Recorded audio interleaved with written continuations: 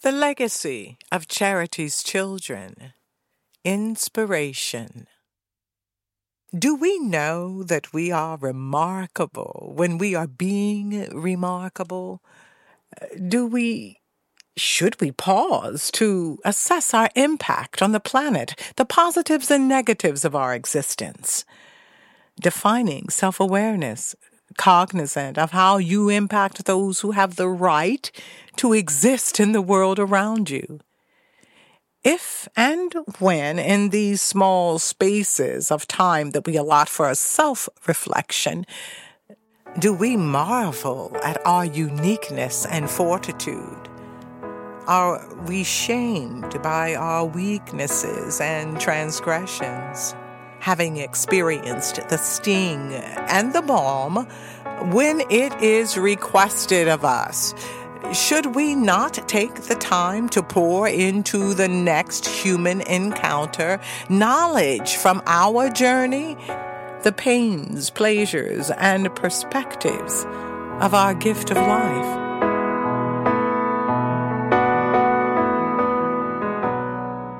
I received more archives from Cousin Sharon, expertly packaged for their intended hand delivery.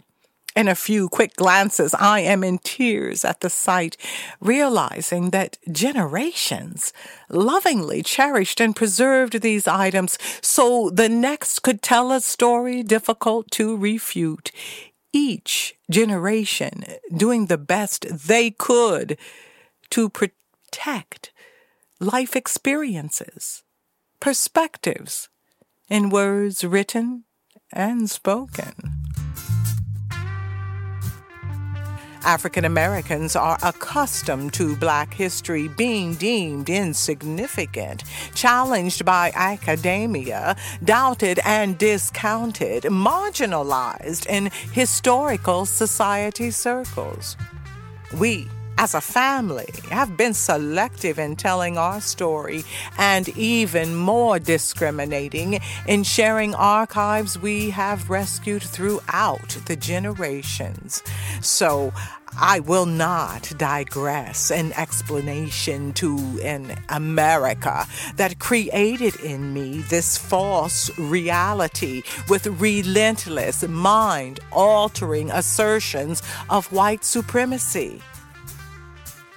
Bake in inferiority that ensures superiority and cultivates an enslaved mentality.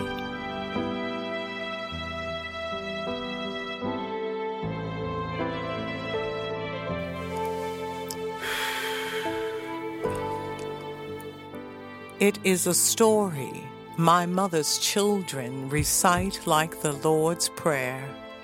In 1802, John Davis, an enslaved man from Louisville, Kentucky, brought his infant daughter Charity to the Miami Valley of Dayton, Ohio.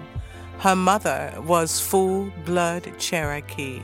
Because of this nativity, Charity would never be enslaved. We're our ancestors' wildest dreams, the descendants of kings and queens, like flowers rising from the rubble. We were born to rise above this struggle. We're our ancestors' wildest dreams, the descendants of kings and queens. We fight to survive and hold our heads up high. We fought too hard to let our dreams die. Written and oral family histories tell us a young John Isaac Davis left Kentucky with his motherless child between 1802 and 1804, bringing his infant daughter, Charity, to the free Northwest Territory of Ohio. The terms of his freedom, whether escaping enslavement or emancipated, are not yet confirmed. Her mother, Native American Cherokee, was deceased, perhaps by smallpox or in childbirth, another uncertain. And we have no name for her, and there is no other information passed in our family history about this mother or her family. What we do know is in a bold and Afrocentric move to celebrate and shield a female child from certain bondage, John Isaac Davis navigated the nuances of slave laws to ensure his daughter's freedom. I'm going to take you to school for just a second. I've got a few illuminating contextual facts in American history that is your Black family history. Africans arrived in the Americas in 1619. Anything else is nonsense. The indigenous were enslaved in this country by invading Europeans until George Mason in 1772 argued Robin v. Hardaway, a case led by a Black woman. Now, you got to check it out on your own because Robin v. Hardaway established that individuals born to Native American mothers could not be enslaved. Some tribes participated in the slave trade, the Cherokee among them, who were called the 5 civilized tribes. Still, a Black and indigenous child in the state of Kentucky was at risk of bondage. Without the protective presence of her indigenous mother, she could be enslaved. Now, in 1802, the year of Charity's birth, the abolition of slavery was written into the Ohio Constitution, and the territory was established in 1803 as the first free state. So, along with her maternal Cherokee lineage, the budding community along the Great Miami River would further insulate Charity's life of freedom. Intricate concepts of the time. So we surmise John Isaac Davis was astute, and Dayton, Ohio, as a purposeful choice, is almost certain. It was a settlement where the waters merged, the confluence of the Stillwater, Mad, and Great Miami Rivers. Founded around 1796, Dayton was raw, unforged land, harsh to the invasion of white settlers. Some came defying state constitutional law and utilized enslaved labor in the mostly undeveloped territory.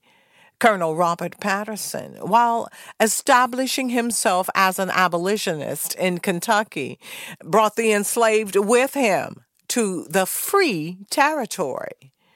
Moses, Sarah Ball, Ned, and Lucy Page are among those who built a homestead that exists to this day. Land rights swindled from the indigenous were ambiguous and squatters were common. Even after the laborious task of road and home building during brutal seasons, homesteaders often abandoned claims that could potentially be challenged or even taken by wealthier settlers. As well, there was the constant watch and fear, the expectation that determined tribes led by Blue Jacket, Tecumseh, and Little Turtle were not going quietly into the night. Daunting times for blacks, for women, and especially the enslaved. Life did not stop for fatigue, failure, or fear.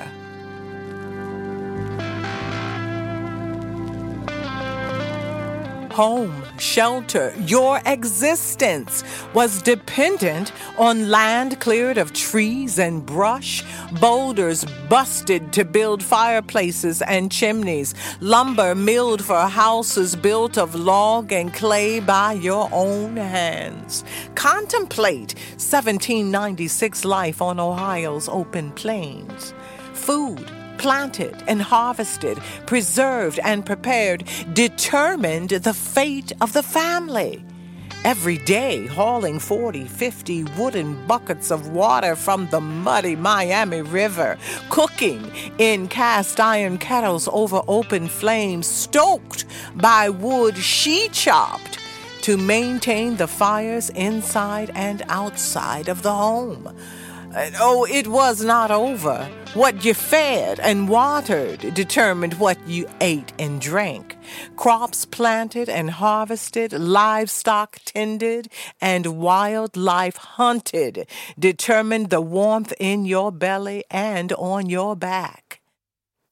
Add to these daily challenges, these life expectancies, the plight of womanhood.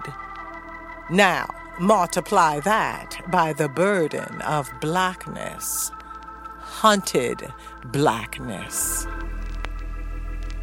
Sometimes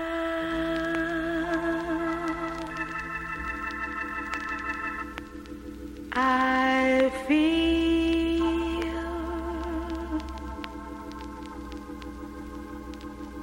like a motherless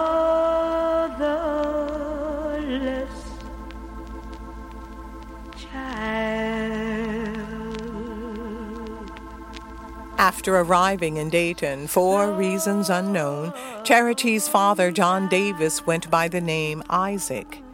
He began a family with Mary Johnston and was a Dayton Township property owner through the 1820s. Together, Isaac and Mary had 5 children, 2 daughters and 3 sons. We have identified names of 2 sons, Charity's half-brothers, Daniel, born 1806, and Evan Davis, born 1810. Isaac Davis married Mary Johnston in 1816. Near the time of this marriage, Charity became a child bride between 12 and 14 years old. Charity's great-granddaughter writes, "This little girl, Charity Davis, grew up with the city of Dayton and married Mr. Caesar, a man who had children as big as she." Common at the time, although not always legal, when barely a teen, one was considered a woman. Caring for children as big as she began a family legacy of loving and nurturing another mother's child. Charity and Randolph Caesar together had 1 son, Charles, though it is likely there were others who did not survive. There is nothing else in our family oral or written history about John Isaac Davis after he came to the town of Dayton.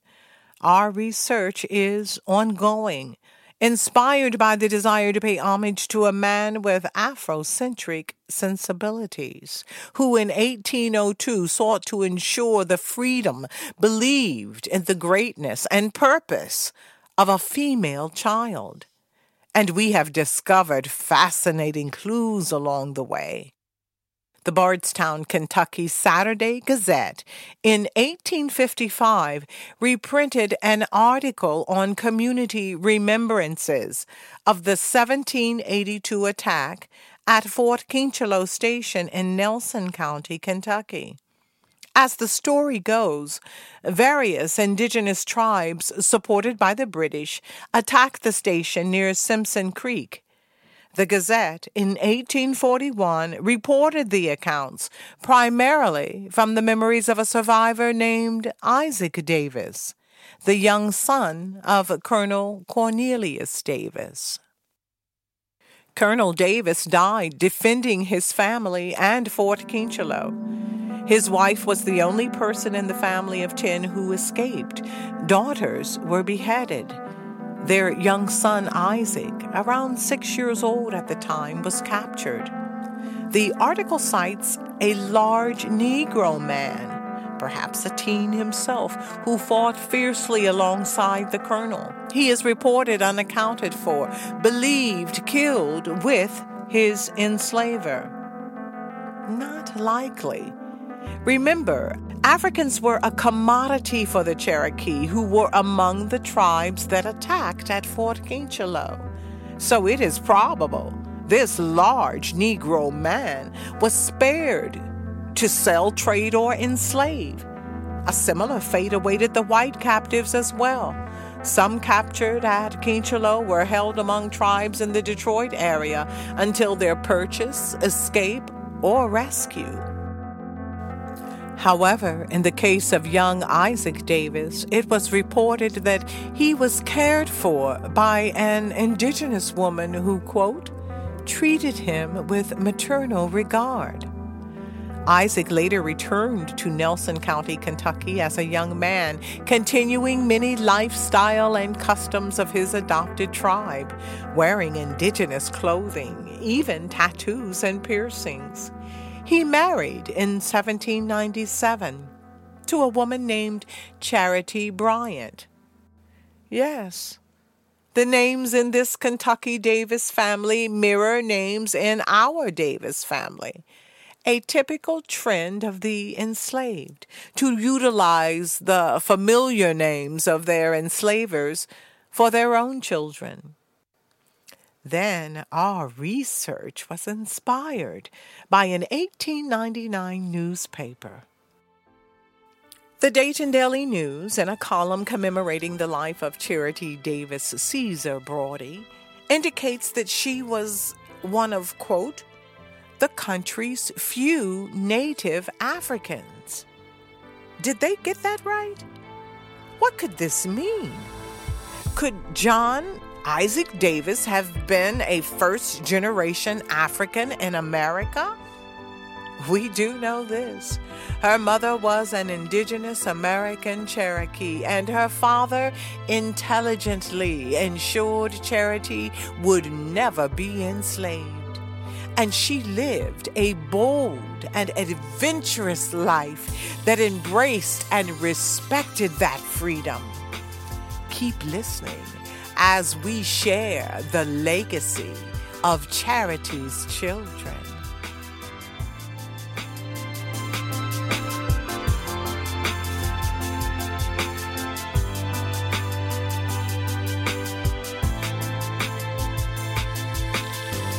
Next time on The Legacy of Charity's Children. Hunted blackness gives way to black codes, laws that challenged freedom in the free territory. Next time, the backdrop, the backstory to the attacks on Africatown. The Legacy of Charity's Children is a production of the Legacy of Charity's Children, LLC. All copyrights reserved. Reproduction and redistribution of the Legacy of Charity's Children podcast without express written consent is prohibited. Charity's Children is a trademark of the Legacy of Charity's Children, LLC. Original scores by music director and engineer Jared Griffin. Producers Tamara Calvert and Jared Griffin. Project historian and researcher Sherry Gowdy. Oral history consultant Carolyn Lander. Marketing and publicity LaChris Brodie Robinson Jordan. Additional voices provided by Elliot Imani and Daryl Griffin, with Janetta Smith-Lang as Julia Galloway Higgins and Charleste Moore-Sweet as Charity Davis Caesar Brodie. These stories are derived from family oral and written histories and confirmed by historical records. I am Patricia Smith Griffin, the fourth great-granddaughter of Charity Davis Caesar Brodie, creator, writer, and executive producer. We are proud to share with you the legacy of Charity's children and hope that you are inspired to research and tell your Black family story, because there is value and there is validation in every family story.